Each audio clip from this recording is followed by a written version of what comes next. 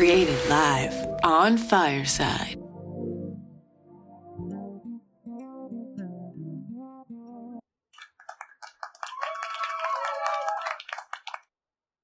Hi, everybody. Thanks so much for joining us. And it's another episode of Doing It Sober Live. And if you're watching us on YouTube or Facebook, you can also be part of our audience by requesting access. So you can ask questions and you can come and talk to Bella. Tonight, we have the gorgeous Bella Baskin, who is 32 years old. She got sober when she was 19. She is the CEO. We got an entrepreneur of the Blessed Bag. It's a nonprofit that sells hygiene kits for the homeless and for people to give out to those in need. So everybody, please welcome Bella. Hi, I'm Bella. I'm an alcoholic.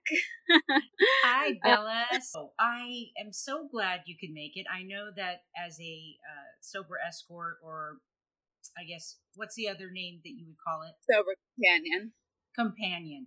It's very, the schedule is, you just never know. Yeah. But I'm so glad you joined us. And I'm so interested to hear about what made you get sober so young. What happened? I just knew that, the way that I drank and used was different from my fellows. I had known it for a while. My history is that, I had my first drink, my first joint, and my first cigarette all on the same night, and just on and rocking. And the second time I ever drank, I had alcohol poisoning, and because I wanted to see how much I could drink, and that's just how I rolled from day one, And the long story short is that I just went through phases of different substances until they hurt me, and then I would move on to the next substance, and then I did the whole circle back to where I started, alcohol, and it was like, okay, well. Tried everything. That's not the answer. So what is? And I just had the willingness, and I knew that the path I was on was far from the path that was created for me. I grew up in Beverly Hills, a well-to-do family, private all-girls school. And I was raving in San Bernardino at 4 a.m. in a warehouse corner, drooling on myself. It was just how did I get here? This is not what was the path that was paved for me. I was way off of that. I went to a sober living, and I did what was suggested of me, and I went to AA, and I got a sponsor, and I worked the steps, and it worked. And they told me if drugs and alcohol aren't going anywhere, if you ever decide you want to go back, you can. And I've never felt the need to go back. Relapse isn't part of my story. That's amazing. I just find it so incredible that you got it so young. It took me so long to get it. I didn't get sober until 32, which you've been sober a long time now. Yeah. Yeah, 12 and a half. God, 12 and a half years. That is truly a miracle, because I too grew up in Malibu, in that kind of arena of, well-to-do and just out having fun at the parties and the raves and the clubs, at a very young age. And wow, I just beat myself down till, long, long time. So it's just remarkable that you got sober so young. Yeah, it's a blessing. And one thing I say to people who get sober young, they feel like, oh, they're going to miss out, or they're going to be different from their fellows. And my experience is if I ever thought about sobriety as something that limits me, I still went to festivals and raves for years and years and years. I'm going to Coachella this weekend. I go for a specific reason, and that's because I love music. I love to dance. I love to dress up. I love to take pictures. I went to school for costume design, so I really enjoy that culture of it. But if someone had told me oh, you can't do that and be sober, then I wouldn't be sober, right?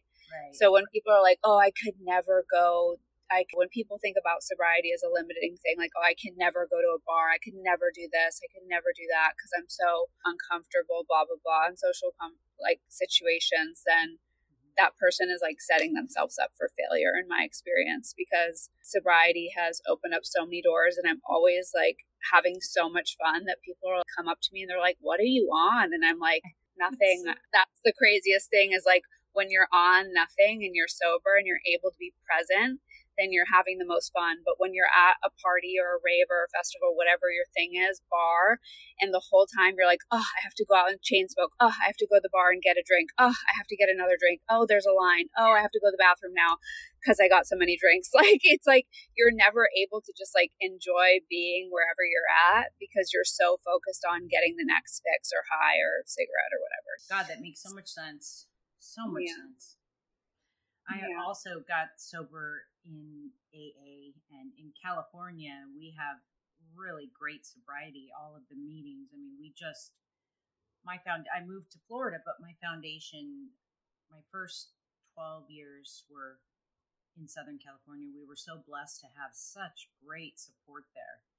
And, there's a lot of, maybe you could tell me how you feel about this. There's so many different people and, their opinions. And for me, I kind of, at first, it was like I didn't see another way besides AA because it worked so well for me. But then I really started seeing, what was out there and what, people were recovering different ways. How do you feel about the alternatives? That's a good question. I really am not educated enough on them to really know. But in my experience, like all the people I know who are successfully sober go through AA. I don't know a lot of people who've been successful in other routes, but that could just be because the circle I'm in, I'm not opposed to it. I just know what worked for me. But I will say one interesting thing about my story is that when I got sober, I basically I did what I did in while I was using, which is I would cross addict from one substance to another. But I got sober from drugs and alcohol, and I just replaced that with eating disorders for a long time. And so I went to OA, and I had 3 years of abstinence in OA. And then my friend died, and that was a big trigger for me. And so I relapsed on my eating disorder essentially, and I tried to go back to OA. I was in New York at the time,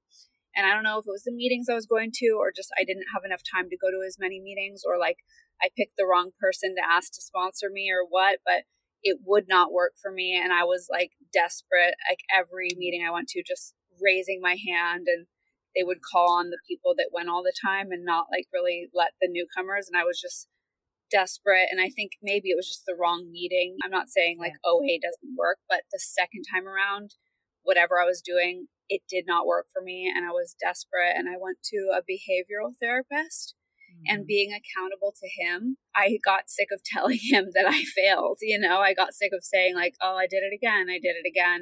And that worked for me the second time around. So, and OA didn't, but I did the first time. So, but the second time, for whatever reason, it didn't work. I was desperate, get like a day or 2 days or 3 days max. And it was really interesting for me because I had never had an experience with relapse before with drugs and alcohol or cigarettes. And so this was my first experience with that, and first experience with having to take an alternative route. But it was really important for me because I couldn't really treat food the same way I treated drugs and alcohol, because like you can drink or not drink, smoke or not smoke, but you can't eat or not eat. It's like learning how to moderate in that impulsive behavior, or like obsessive compulsive behavior is a lot different. So like I said, that's what worked for me with my ED the second time around. So I don't see why it couldn't work for someone who's anti-AA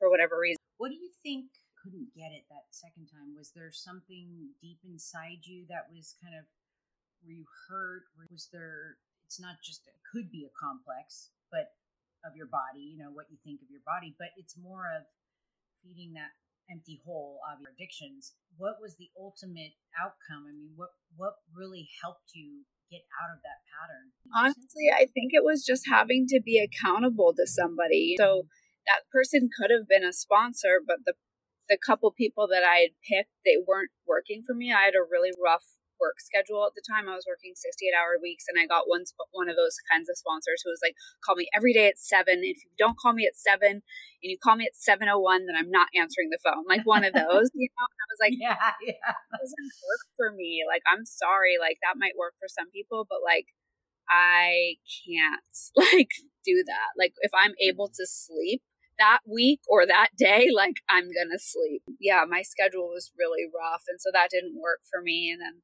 then I got someone else who I think just like never answered the phone or something. So just having someone to be accountable to, and really like he was a behavioral therapist. So that's what the kind of therapy was, and that's why I had to do some worksheets on, okay, I have an urge. Why do I have the urge? I mean, I can't remember what it was. Something like that every time I had an urge, and writing it down and being accountable to him daily. And so are you work as a sober companion, which is, it's very hard to be a sober companion and help that person with their sobriety and then have your own program. Do you also sponsor as well, or you do? Yeah. So that's really important. I think it's so important for people who work in recovery to make sure that they have recovery outside of that. So like a lot of times, like I'm paid to take people to meetings. So I make sure that I, when I can, make at least 1 or 2 meetings a week on my own. A great women's group that I go to on Wednesday nights. So I try to make it to that as much as possible, unless I'm working on a Wednesday night, which unfortunately the last couple of weeks has been the case, but normally I'm able to make that work. And then I have 4 sponsees at the moment. They're in the work. We have a gratitude list text thread, and we all send it in there daily. Yeah, I have to make sure that I'm being of service, because there's a fine line of like, okay, well, you're being of service, but you're being paid to do it. So like, what are you doing to actually be of service, right? And obviously, like, we'll get into this, I'm sure, but like with Blessed Bag, being of service is like a big part of my life. I'm of service in my own program, sponsoring other women. I'm of service in my sober companioning job, and I'm of service with my nonprofit. So it's kind of just, I don't know how I became this person, but I'm like, who is this person? But totally I think get it. Maybe I'm so selfish that like I have to counterbalance it this much to balance out. I get it. So maybe I'm just like extremely selfish. So I need to do like more sort of service work than the average person. I don't know, but so tell me about Blessed Bag. That's the nonprofit. It's just so amazing. I went on there, and I actually didn't end up checking out yet, but I still got to do that. You know how busy we all are. I got onto it on my phone, didn't have my credit card, and then I didn't go back. You know, I will go back though. Tell us about it. I started it in 2018. I want to say January 2018. I mean, I had started working on it about a year before that, I think. I'm bad with dates and numbers and names. I was working at Warner Brothers at the time, and I would always get off the freeway and I would see this like homeless person, and I would always say like, oh, I should definitely like 100% go to Costco, even though I don't have a Costco card. Or like, oh, I wish there was like something on Amazon, or like, okay, I'll definitely go to Rite Aid and like get like a bunch of socks in bulk or something like that. And then just like give those out. And I was like, that's like weird. Like, why just like one thing? And then I would get a phone call and I'd forget, and I'd see them the next day and I'd be like, oh shoot, like I forgot to do that thing I said I was going to do. And so I was like, well, why doesn't this exist? Because I know people like on Thanksgiving, they'll make the blessing bags. That's what they're actually called. Blessing bags, and like they're a thing, they exist already. You know, it's not like a totally original idea, but the idea is that what about the other 364 days of the year? So you might go like to your church or whatever you do, or volunteer on Thanksgiving or Christmas, but like what about the other days, right? So the idea was to give like the younger generations a way to be of service that feels sustainable and realistic to them, because I know for me, like, a lot of charities are like, do you want to donate $100? And they make you feel like that's like not a lot. Do you want to donate like 100, 500, or 1,000? And you're like, so 100 is like really not a lot. And that's actually a lot for me. So like, where is that going to go?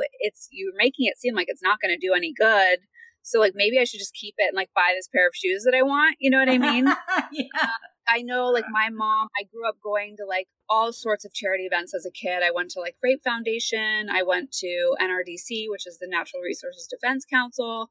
My mom was very into that, and I grew up going to that and being passionate about certain causes and stuff. And so she really gave me that gene, I guess you could say. And I was like, okay, so here's a tangible item that people can buy, and then they cut out the middleman and they give it to, you might have a homeless person you see every day at your local coffee shop, or hangs outside your apartment if you live out in LA, or like hangs outside your workplace, or like the people that you see regularly. Maybe like you want to give them something, and there's been multiple times where they're at your car door window asking for cash and you don't have cash, or you don't want to give it to them because you're afraid they're going to spend it on drugs and alcohol or cigarettes, and you're going to add to the problem. So it's like an alternative to giving money. And the bags come with like 24 different items in them. They sell for $15, the men and women's bags, and the dogs' bags are $10. That was basically it. I was just kind of like, no one's doing this. Like, let me do it. And it's been a wild ride. Had some like things happen that are successful. There's struggles, like all the paperwork, it's brutal, and they make it really hard for you to not pay taxes, but you still have to pay some taxes. So it's just like, I feel like I'm always drowning in paperwork. And the thing is that's difficult, we do really well if we do like an outreach day that we fundraise for. Sales are really slow, almost non-existent. Maybe once a month I'll get like one, like it's like very. So right now my focus is putting money into like marketing and social media management, content creators, and all that stuff. So I'm trying to give it another go that is less pressure on me, because it's like I was doing everything myself. The physical labor that goes into it is unbelievable. I mean, the amount of times I've thrown my back out. Boxes arriving to the house. It's like 1,000 deodorants, and you're just like, well, I guess I can't leave my house now. I had an appointment, but I have to move these 10 boxes of 50 pounds of deodorant. So it's when we do like bag restocks, it's definitely challenging mentally, but I know it's all for a good cause. And now we're just trying to get rid of the bags, because we just did a bag restock and I was pretty burnt out from that. I was just like, I need a break. And now I'm trying to revamp it and put money into marketing and get some sales. I'll do a little push for you. My little following, I'll do push. Put a post up for you. Great. I do everything that I'm invited to do. I'm like, I'm a yes man. Like, I'm just like, yes, you want to collaborate? Yes. But doing it on your own part is really hard. So it's great to have a team and support and help and collaborators and people who support the cause. You're telling me. Yeah. Doing it sober has been honestly a big pain in the ass for the last 8 years. And it's hard. I am just a one person business, and the store's gotten very big. I would get one visitor a month for a very long time, and now it's 170,000 a month. And it's just me. I've got a full-time job, and I've got my recovery, and then the show, and I get to do all this stuff though. I get to do it. Before I couldn't even make it to any of these things. So I'm grateful, but I get what you mean. It's a struggle, because when you get sober, your life gets big. You have so many things that you're doing and learning. But I want to talk about your fashion. You are. I don't know anything about your fashion background, but I know your Instagram, the pictures, the clothing, the outfits. You really kill it on all of the photos that you take, and you like to travel too. I know the that. Shopping addiction for that. I don't know how to save. So where did it come from? Where did it come from? You have such a good sense of fashion. That's just always how I've like expressed myself. It's always been like a creative artistic thing for me. And now it's matured. When I was younger, I was a costume designer, and so I would make these elaborate headdresses. Like I went to school, I went to CalArts for fine art and costume design, and so I'd make these elaborate headdresses with like all kinds of stuff on them, and I would make these like bras that were like in the shapes of things, and I was just like a raver kid, and that was just, I would theme my outfit to whatever event we were going to, and it was just really fun for me, and I wish I had the passion to do that. I really miss it. When I left LA to do photography at SNL, I kind of gave all that up just because my work schedule there was so crazy that I just didn't have any time to do it, and then after that, it just seemed like, well, what's the point? Because I just like, it doesn't make me money, which is really sad. And I miss making art and costume stuff, but I still get really excited by other people's passion for it and like find these, I was doing styling for a while. I went on tour with a friend of mine as her like stylist photographer after I left Warner Brothers and started doing the Sober Companioning stuff on the side, and kind of was just freelancing and starting Blessed Bag. So yeah, the timeline is I was at SNL for 3 years, and then I was at Warner Brothers for a year, and then was freelance styling, photography, starting Blessed Bag, Sober Companioning on the side for just like money. And then I moved into the social media space, and I was doing that. I'm still doing it a little bit on the side, but I was doing that solid for a year.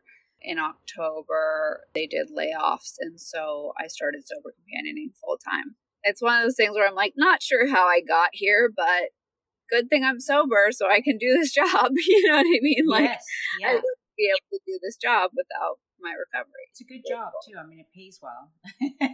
It's not easy, but it does pay well. You are going to Coachella, and you were talking about wear, I think, recently. What are you going to wear? Because I know you're going to come up with something super cool. So I just have followed this girl, follow people who their sense of style inspires me. Oh my God, there's a guy in front of me who's just like standing with his eyes closed, like taking in the sun. Sorry, very distracting. I was like, what? I follow influencers or whatever that I enjoy their sense of style or fashion. And so I somehow stumbled upon, there's a girl she's like a burlesque dancer that I follow, and she tagged this person who does custom 3D latex. And so I had her custom make me this gold belt and bra that's like very, I don't know how to describe it. It looks like vines almost.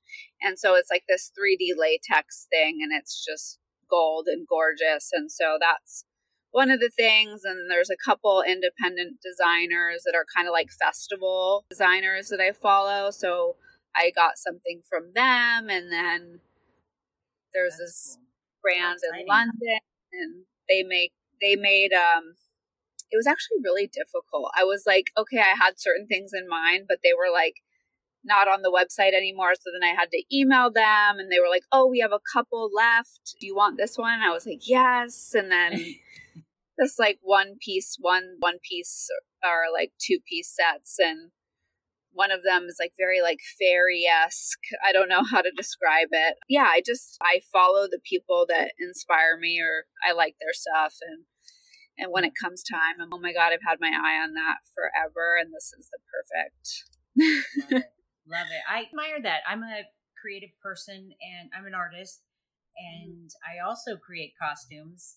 Really weird, mostly Halloween costumes, because that's all I got right now. There's no jobs pouring in for me to do costumes right now, but I just do it for fun. Like I paint and I do folk art, but I love when Halloween comes around because they give a big prize at my work. It's like $300 or $400, and I just always have to win it.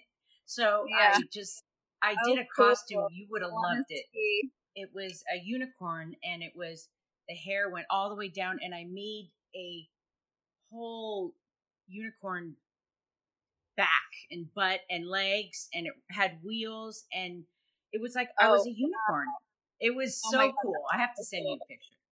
Yeah, Definitely. I definitely want to see that. Yeah, I love Halloween. That's my favorite holiday, and I always kill it. Like, not to Yes. toot my own horn, but I'm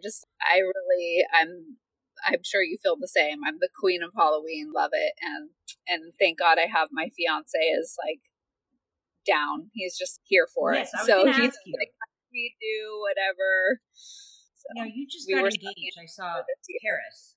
You got engaged recently, right? Yes. Yeah. Congratulations. We were in Paris, and it was very romantic, and I was totally surprised. Eiffel Tower in the background. It was just perfect and so romantic and everything I ever dreamed of. Now, is he sober? Yeah. He's Oh. been sober like 6 months longer than I have. So he's got like 13 years. That's fantastic. Yeah, it seems a little easier to do things with the sober partner. My husband, he's a year behind me, so he's 15, 14. He's a little bit more than a year. And he is, I can't imagine this guy without recovery. He's been he'd probably be dead, but he'd be pretty nuts. It just makes things so much easier. There are people who have relationships with people that they're normies, they don't drink, or it's kind of nice to have somebody to share recovery with. It's been good for me in the last 10 years I've been married to him. Yeah.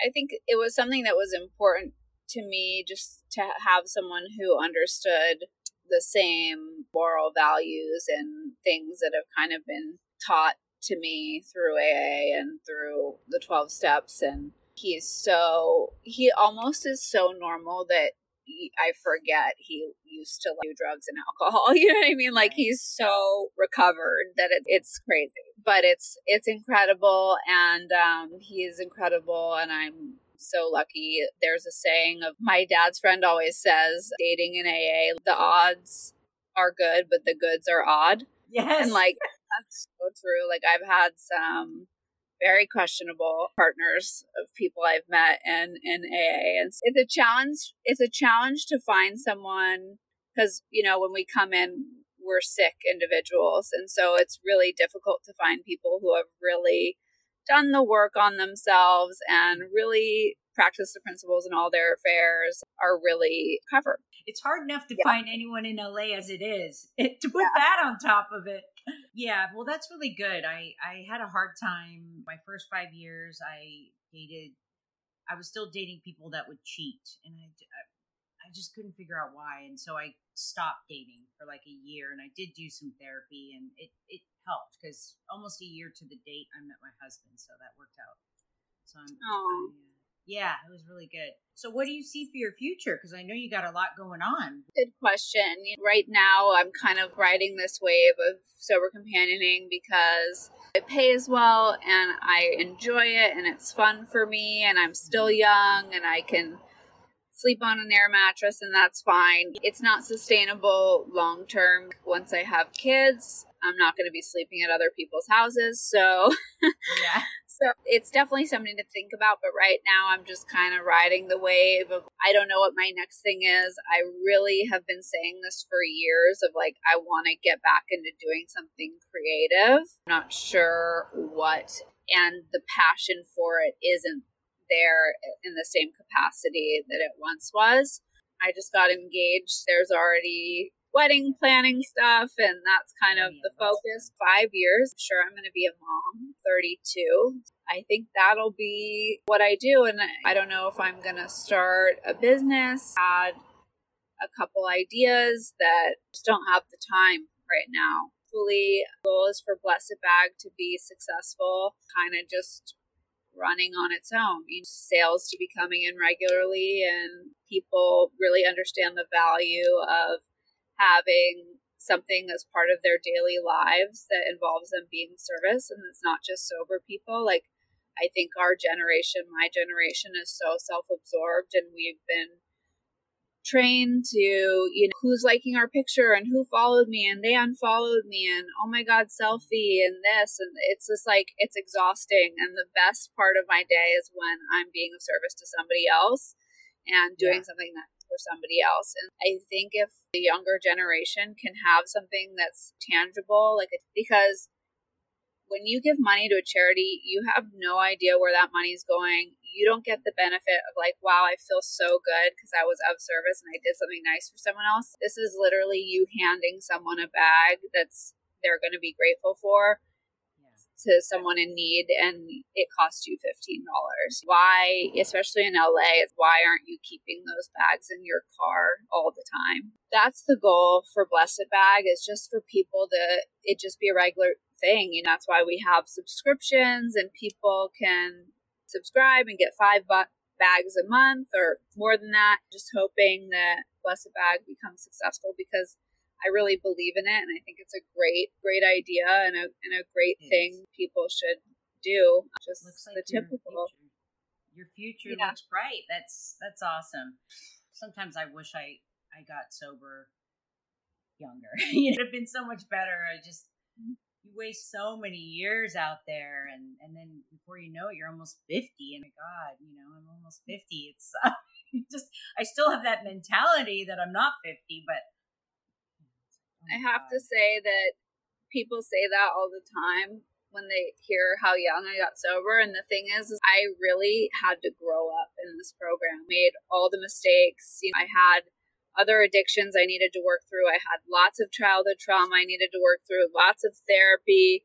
I was dry for a few years, so I had to start over. I really don't feel like I got a leg up. I'm where I wanted to be by the time I was 32. Absolutely not. Wow, thank God I got sober early, because now everything, what I thought it would be, it's not like that. I know a lot of people think, oh, if I had gotten sober. No, if you had gotten sober earlier, guess what? You would have been 19, like I was. Dated all the wrong people and did all the wrong things and had all the eating disorders. And it's still like I said, oh, your fashion. Okay, well, that's something I'm trying to work on, right? Is I need to learn how to start saving money instead of just spending my money on clothes. I can't do that if I want to live the life that I want to live. It's not like I get a paycheck and spend it. That's not going to get me very far in life. That's actually something that I'm trying not to do. And it's always room for improvement. There's always room for growth. It's never like, okay, I'm done now. I'm perfect now. There's always stuff to be worked on, and always character defects that come up. And I love what I do, and I'm grateful to be sober companioning, but it's still hard. I haven't been home in a week. I miss my dogs, and I miss my fiance, and I miss just being home, and miss my bed. And there's always challenges. The grass, everyone feels like the grass is greener on the other side. But. Yeah, always. Yeah, I have an obsession with vintage purses. I spend a astronomical amount. Now that I'm thinking about it, it's crazy. And it's got to stop. Yeah. But it's been such a pleasure speaking with you. And I'm so thankful that you were able to join us, even coming on a little bit later. We were against all the other shows, but this will go out on all the podcasts and all the podcaster listeners. Thank you so much for joining us. And Bella, thank you, and I wish you a wonderful rest of your evening. And I'm going to do a little push about your product on Instagram and see how many bags we can get out to these homeless people, because what a great idea. Just so cool. And the bags are cute. They can put their stuff in them after they're done using the items, which is so cool. Yep, they're reusable. Yeah. Well, anything you want to say before we close out? No, that's it. Thank you so much for having me. It was a pleasure. It was nice to meet you, and I'm excited to see your Halloween costumes. Yes. Thanks so much, and have a good evening. You too. Bye.